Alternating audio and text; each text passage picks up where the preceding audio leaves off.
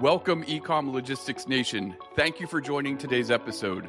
We're on a mission to share e-commerce logistics insights, trends, successes, and challenges from the leaders and innovators in our space. Instead of going and ripping them off and saying, hey, why you don't have a black color? That's not the question I should be asking. They are also doing in a business. They also want to make money. They also want to be successful. Nobody's going to come and tell me wrong answers to those things. So I understand that. So I think that the leading question to those issues, that's how you build relationship. I don't look them as a supplier. I look them as my partners. Welcome to the Ecom Logistics Podcast. We're excited to be joined today by Prashant Shah, Chief Supply Chain Officer at Swag Up. Prashant started his supply chain career in the U.S. Marines. Thank you for your 7 years of service, Prashant. After the Marines, he served in various logistics roles, including Target, Macy's, Bed Bath & Beyond, Lasership, and Casper before becoming Swag Up's first Chief Supply Chain Officer. Prashant, really excited to have you join us today, and welcome to the podcast. Well, thank you, Dan. Appreciate it. Absolutely. And again, I want to thank you for your service to our country, and would love for you to share how you feel the Marine Corps prepared you for a career in supply chain, and then kind of followed that with your past 15-year journey leading up to Swag Up. No, absolutely. So I came to United States in 2001. And I was studying at that point, and right after that, 9/11 happened, and 9/12, I literally went to the Marine Corps office and asked them where to sign up for it. So that's how I started my journey for the Marines. And the way I look back, and everybody asked me why, I said, if not me, who? If everybody just thinks it differently, then who will serve, who will have that duty, go above and beyond in that side of the format to make sure that, the country is safe and the people are safe. And this fight, I truly felt that it was not against a country, but it was more about, a bad guy, terrorism and so forth. So I went and joined the Marines. And just a little bit from the Marine Corps side, did multiple tours from 2001 to 2007. I was in Afghanistan, Pakistan, Iraq, and so forth, multiple tours. And I would say, when I started, I was a warehouse chief in the Marines. We set up bases all over the place. We call it a FOB, which is Forward Operating Base, where basically we go. There's nothing. It's a simple ground in any of those countries. We open up the bases where all the other troops then join us, and then we continue to move forward from there. So that's how I started my journey into the warehouse side and opening the bases for the Marines itself. Wow. And now as far as like opening these warehouses for the military is concerned, right? It's got to be a whole different experience. Is it more templatized, process oriented, or is it more like, okay, we got to deal with whatever we have been thrown at, right? Like on one day you could be, in a building that was occupied as a commercial property, and next thing you might be in an industrial area, or there might be no property and you got to build something, right? So how does the process actually work? I would say basically we get an intel that, hey, this is the place where you should be or should not be should be operating from. And we just go ahead and start putting up the tents, putting up the fences, putting up our trucks, food, and just go from there and weaponize that whole area. So that way we can deal with if there's anything incoming, and also secure and defend our bases. Yeah. There's no, like, when you talk about format, every place, every war, every missions is different. I think being mindful of those risks and making sure that we are prepared for anything that's coming, I think that's where our training comes into the play. But other than that, there is no set SOPs. Like right now when I'm doing warehouses, like, okay, it has to be 4 walls. We need to have this many dock doors. No, it doesn't work that way in the military. Right. Like I would think about, like, anytime we try to enable a new warehouse as an example, it could be an easy, from a technology standpoint, easy 6-month initiative. How am I going to bring products in? What systems am I going to connect to? What nodes is it connecting to? How do I, lay out the warehouse? How do products flow in? How do the products flow out? I got to test it, make sure it's efficient, etc. are there systems like warehouse management systems is it like internal? Is it like, the standard stuff that you see out in the market that's been used by the military? Like how does a warehouse get set up from a technology standpoint? No, great question. So we do have a warehouse management system, which usually built within the Marine Corps itself, or any military, I can say. And we have the warehouse. There's like multiple groups of warehouse admins or analysts that works on it. We have engineers who works on it and make sure that we are up to date with the systems and so forth, that we can take it anywhere in the world, and we know our inventory, what's going on. So it is technologically driven, and I'm talking about from 2001 when I was there till 2007, and nowadays is even more further long way when it comes to the technology. So yes, we do have that. We have inventory management app as well that we work on, and everything is in the container. So we know exactly what's in our container, how many tents, how many vehicles, how many weapons, and so forth. And that's important for us to know, because if we don't know how we're going to fight in the war, right? So exactly. The inventory control's got to be just a tad bit tighter, right? You can be operating at a 97.5% inventory accuracy. No. And in fact, in the Marines, there was no, it has to be 100%. There in the warehousing, we have never said that, it needs to be at 99.5, 99. I have never heard those numbers. Its expectation is you have 100%. Exactly. Oh, that's hilarious. Yeah. And Prashant, maybe too, as I look back on my, 20-year career in supply chain, many of the men and women that, I was blessed to work with came from military background. And maybe just your thoughts on, how the military prepares someone for supply chain and logistics, and if you've experienced the same. Absolutely. So there are about, I would say 3 to 4 items, or maybe 5 items that military really prepare for you. Not every single thing, but there are about a few things that really prepare, and especially in the supply chain, which is very time management perspective is very, very important, right? Like everything has to be from point A to point B on a timely fashion to get to the, end user, no matter what. So I would say the first one is communication. In supply chain, there is so many items, so many departments, pillars that needs to be communicated. I think in the military, communication is number one, because it is a life and death situation. You need to know where the enemy is coming from. So that's something we live and breathe about. We want to make sure that our communication is clear, precise communication, and we go from there. So that's something definitely prepare within the supply chain format on the civilian side. And I continue to say civilian side because we are talking about from military to the civilian. So the second thing is flexibility.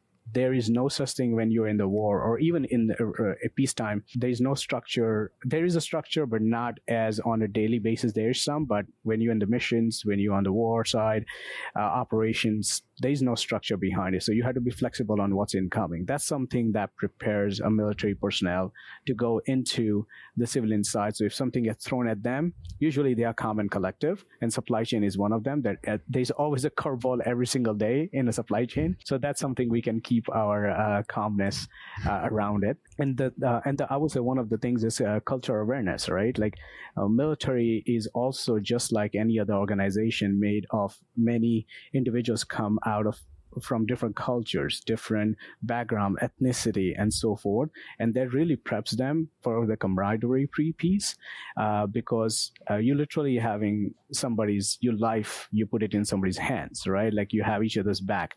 And now to do that, you have to make sure that you understand where that person came from, what their back end story is, their life, what hurdles or risks they came through and everything. So you can start bonding with them, and you have no other choice. You have to bond. So if you start thinking that way, going into any industry or civilian life, it becomes very easy to start bonding with individuals where we take it for granted many times. On the flip side. So those are the things I would say definitely help me to go around it. And I think it's I would say human nature. I would say when it comes to camaraderie, it reflects back, nothing else.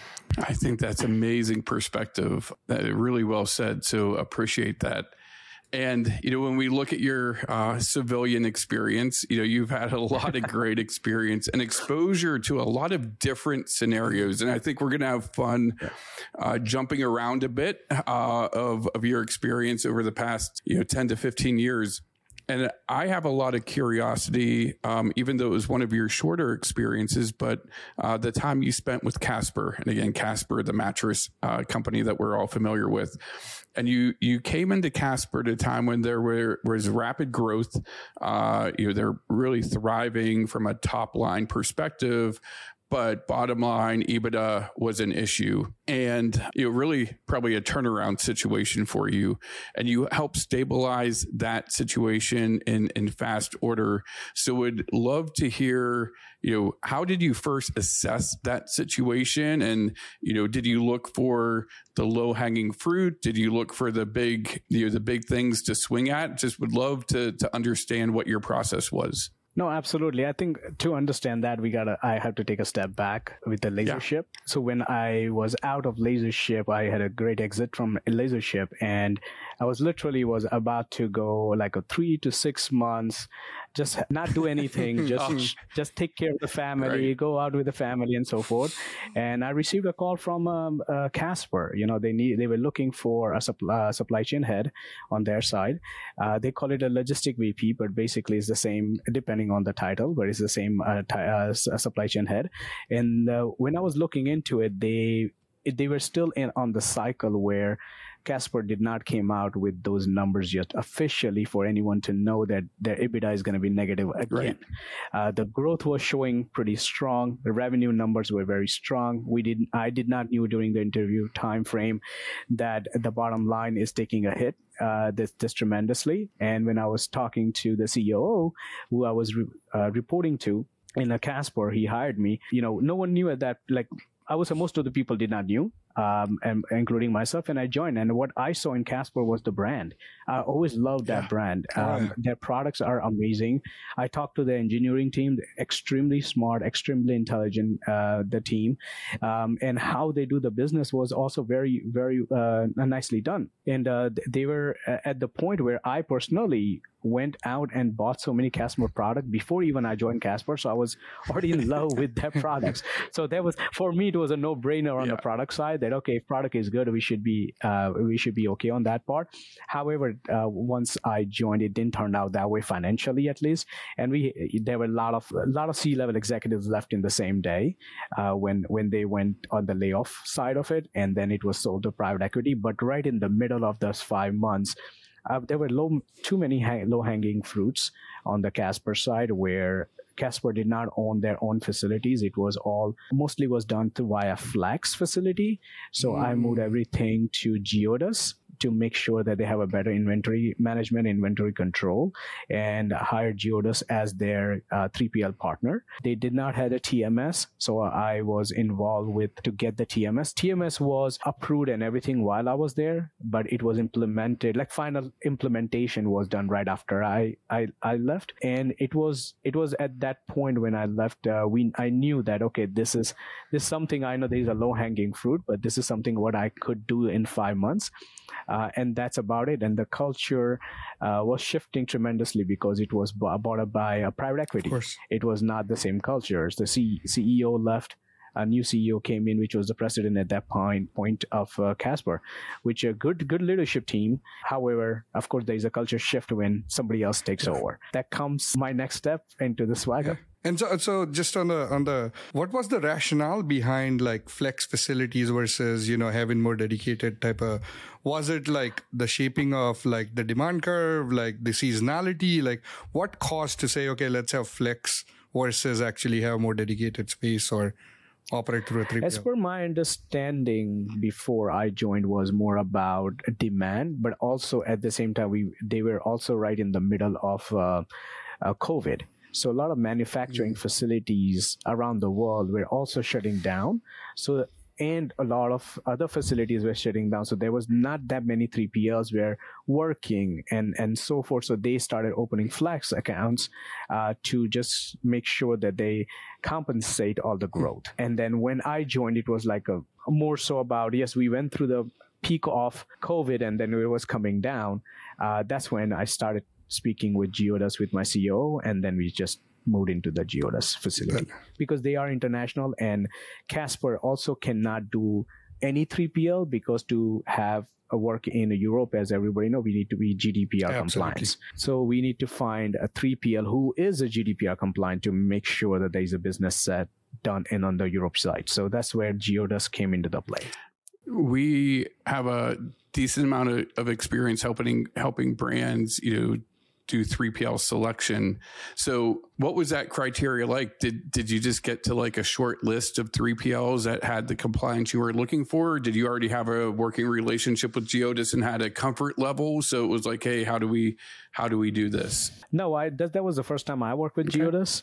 My criteria are mostly about business needs, which is GDPR compliance, the growth initiatives, and also the infrastructure that Geodus has it on their warehouse management system and so forth. It was easier for us to go after, get all the KPI and data information within the ERP system that we were using at that point in Casper.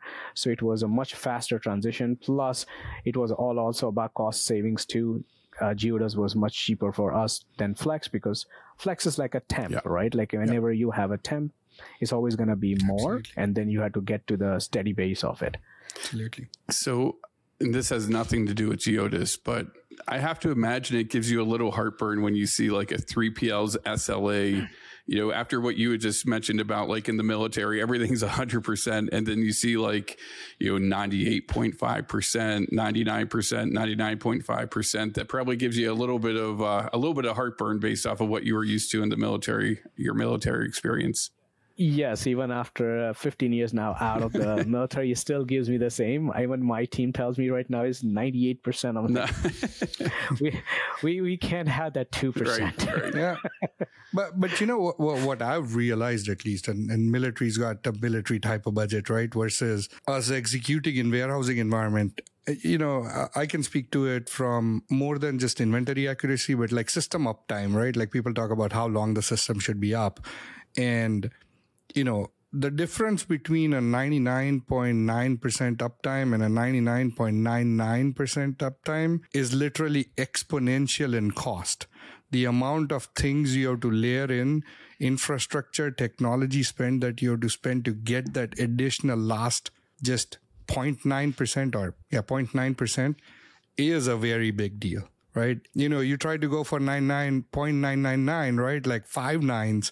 That's even more exponentially expensive. So it's just, even in inventory accuracy, when you try to go from a 98.5 or, I think everyone should expect at least 99.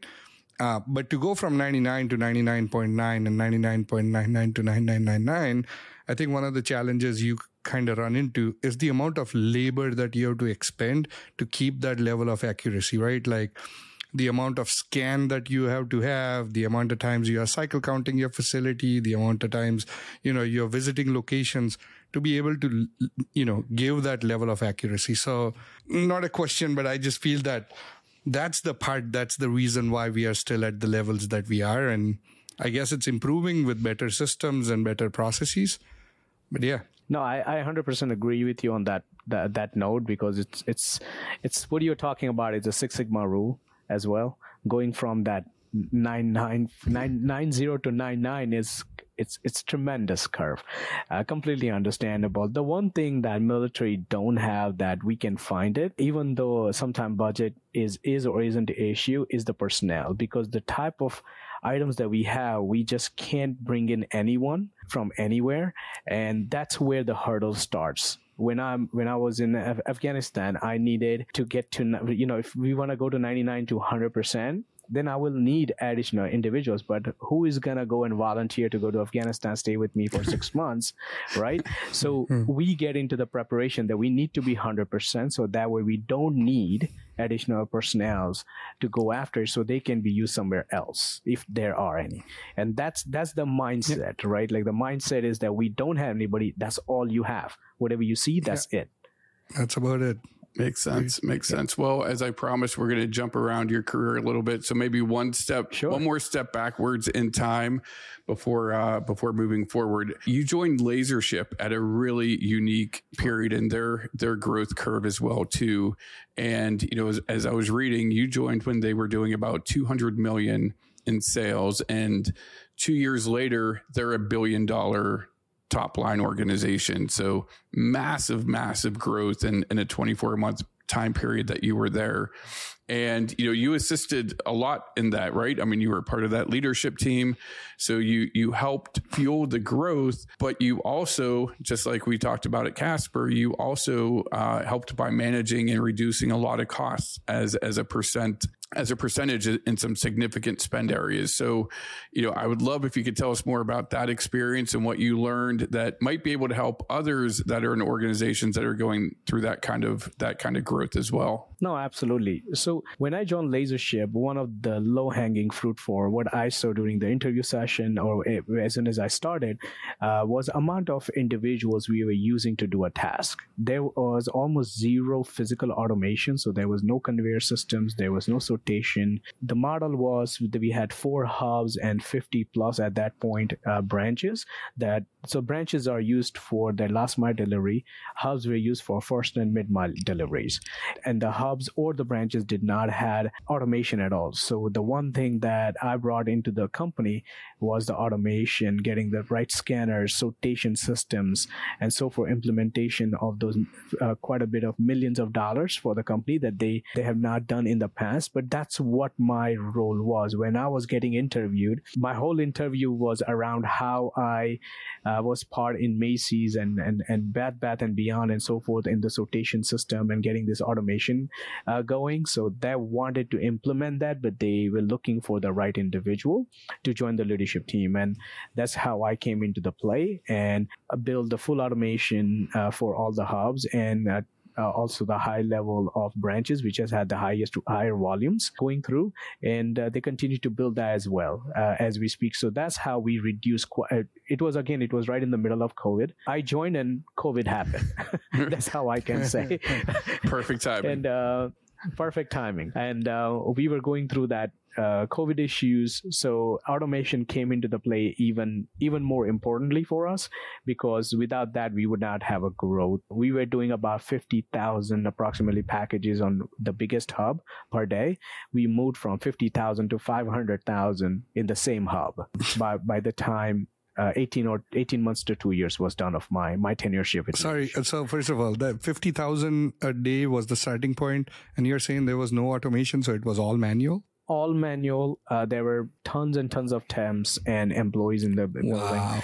Again, I don't want to come off in a way that I took away all the jobs, but the funny thing is every single employee stayed, and automation is the one took over all the additional work that came in. So it was a win-win situation for the company and the people of the Absolutely. company. I mean, if you go from 50,000 to 500,000, yeah, you probably need more people than you had at 50,000, even with automation at that point, right? Yeah. No, absolutely. Yeah. But automation definitely helps. That's pretty amazing. And then, so, just moving forward on your career, and this is the part that gets me all geeked out and nerded out, right, is Swag Up. Can you maybe give a little bit of like, what is Swag Up? Because I had to do a little bit of research and then figured out, I'm like, okay, how do you disrupt, right? Like everyone's talking about, how do you disrupt an analog industry, right, by digitizing it and in a very unique fashion? And if you want to just give like a 2-minute high level overview of Swag Up, and maybe we can dive into it a little bit. No, absolutely. So the way I tell a story about Swag Up is only 4 to 5 year old company. I would say 5 years was literally built out of the basement. The CEO, he did it in early 20s. He's very young, extremely intelligent entrepreneur. His name is Michael Martocci, and he He has done a phenomenal job on the tech side to bring the company up. But the best description I can give you, the company is in a promotional industry side and sell a supply chain as a service. So we build onboarding boxes, event boxes, or backpacks, we call it. And it's a pride thing to us because this is something that brings a smile to people's face.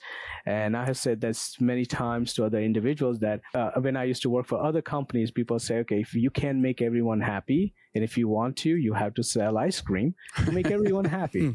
However, I found my calling here and say, no, I think swag packs are another item that I can literally sell and everybody will have a smile on their face. And that's something really makes me going. I think it's more people. We are emotional, people-oriented in a business. A lot of people say we are in a tech. Yes, we are.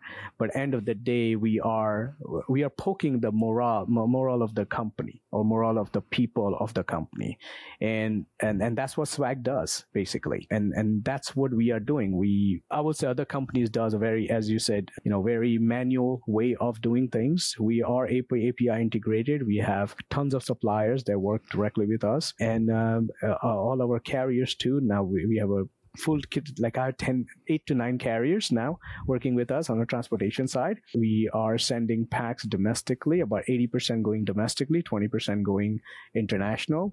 And a lot of Fortune 500 companies are working with us and a lot of startups are working with us. We have about portfolio of 4,000 companies currently working with us. Wow.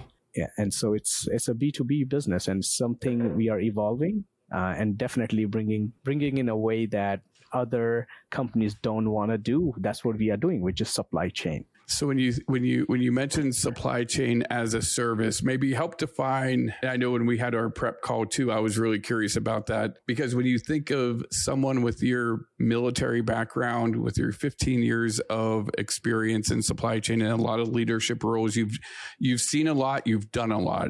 So Swag Up obviously has some pretty big plans. Maybe some you can't talk about, some you can talk about. But I mean, for them to be excited to bring you onto the leadership team. And again, I think as I mentioned in the intro, you are the first chief supply chain officer. So you're defining what this role probably means for them. So, right. How do you go about defining this role? And, how are you taking on that challenge is kind of like coming in as a first chief supply chain officer? I think it's a two-pronged answer to this. The first is in a startup phase of any companies, the few things I had to be very mindful of being agile, right? Like that's one thing that Fortune 500 companies, they're already established. So everything is mostly more set than a startup phase. We are more customer centric. That's something, a good learning that even though I have 15 years of experience, it's still something new to me at the same time, going from private equity to now to startup and so forth, and being resourceful and transparency, right? Like those two things also work hand to hand with us. So that's one side of the item, and the second side, on the supply chain side, yes, I'm keeping an eye on a day to day, but at the same time, I want to keep an eye on a 3 or 5 year plans for us. In startup, it's very hard to do 3 year plans and 4 year plans and 5 year plans. But I said, if we don't have those dreams, you will never achieve those dreams, right? So I'm creating and I'm trying to make sure those dreams are up there so that when time comes, we only need to execute and not strategize. That's one less thing to do at that point. And that's how I'm defining the supply chain for the company itself. And yes, we do have a few plans going into next 12 months for sure. And that's something we want to, when somebody thinks about promotional industry, somebody thinks about swag, they think about us. And that's the game plan here. Amazing. As you're kind of building out that plan, you're probably looking at different technology, different automation. You've been in the space for quite some time. So we just love your perspective on what are you seeing out in the market that excites you? What are the real opportunities that maybe you or others you would recommend take a look at? Absolutely. So the first thing in supply chain, I was looking at more on the procurement side as well. And what we figured out that if you're looking at vendor management system, we don't have a vendor management system as we speak. We are building in-house now because we didn't find anything that is curated to our business style, because ours is completely different. Most of the promotional industry companies, they have a very tech heavy, but they don't have a supply chain side. They don't have warehousing. They don't work with the customer to house their product in the warehouse as well, which we do. So a customer can order 100 packs from us, and we can put 50 for months and years to come. They pay us a small amount of fees, and as they onboard individuals or as their needs are, we can start shipping them on a parcel side. We just ship to their leaders or their new employees or any of their customers they want to send it out to, whoever it is, and we just send it out for them. So now they don't have to worry about picking, packing, prepping, shipping. We do everything for them, and they don't have to worry about, they can continue to work on their business side and go from there. So when we are looking at all that, we were looking into vendor management system that can help us to curate that, and we were not able to find something right away. So we decided to build our own, and we are in right now building it, that will help us and assist us to grow more in the future. And then we wanted to make sure that implements with our WMS and ERP system in the future and grow from there. So that's where I will say it's a challenging, because there's one or two companies out there probably that do parts of it, but not exactly what SwagUp does. And the customers also we have, it is very hard to go and say, okay, let's look at them and learn from them. And other companies, we don't have that either. So we are literally building the path for a lot of other companies following from now to forever. Absolutely. And I mean, the business, as I look into it, right, you have, you can go build your own kit. You're down to the color, the swatch of the color that you want to utilize for Yeti cup or, a t-shirt or whatever, right? And you are very dependent on these suppliers, these vendors that you're working with in doing so, right? Volatility that you have seen in your previous life with what happened with COVID, or even supplier issues right now, or with inflation going on, don't know what's going to end up happening. We are still in the news cycle with SVB as an example. There is a whole bunch that's going on. How do you view supply chain resilience, right? Like, how do you build, that resilient supply chain to be able to counteract whatever might come based on all your experiences, right? I'm sure, it's hard to predict the next 6 months, let alone the next 3 years, but it has to be flexible. So like, what's your vantage point? How do you plan your supply chain today? So when you talk about supplier issues and supplier inventory issues and so forth, I think we are not the only one going through. Everyone else is going through. I think we have come to the point where even our customers understand when something is unavailable, because they are also in a business, because as I said, B2B, so they understand when the inventory is not available and so forth.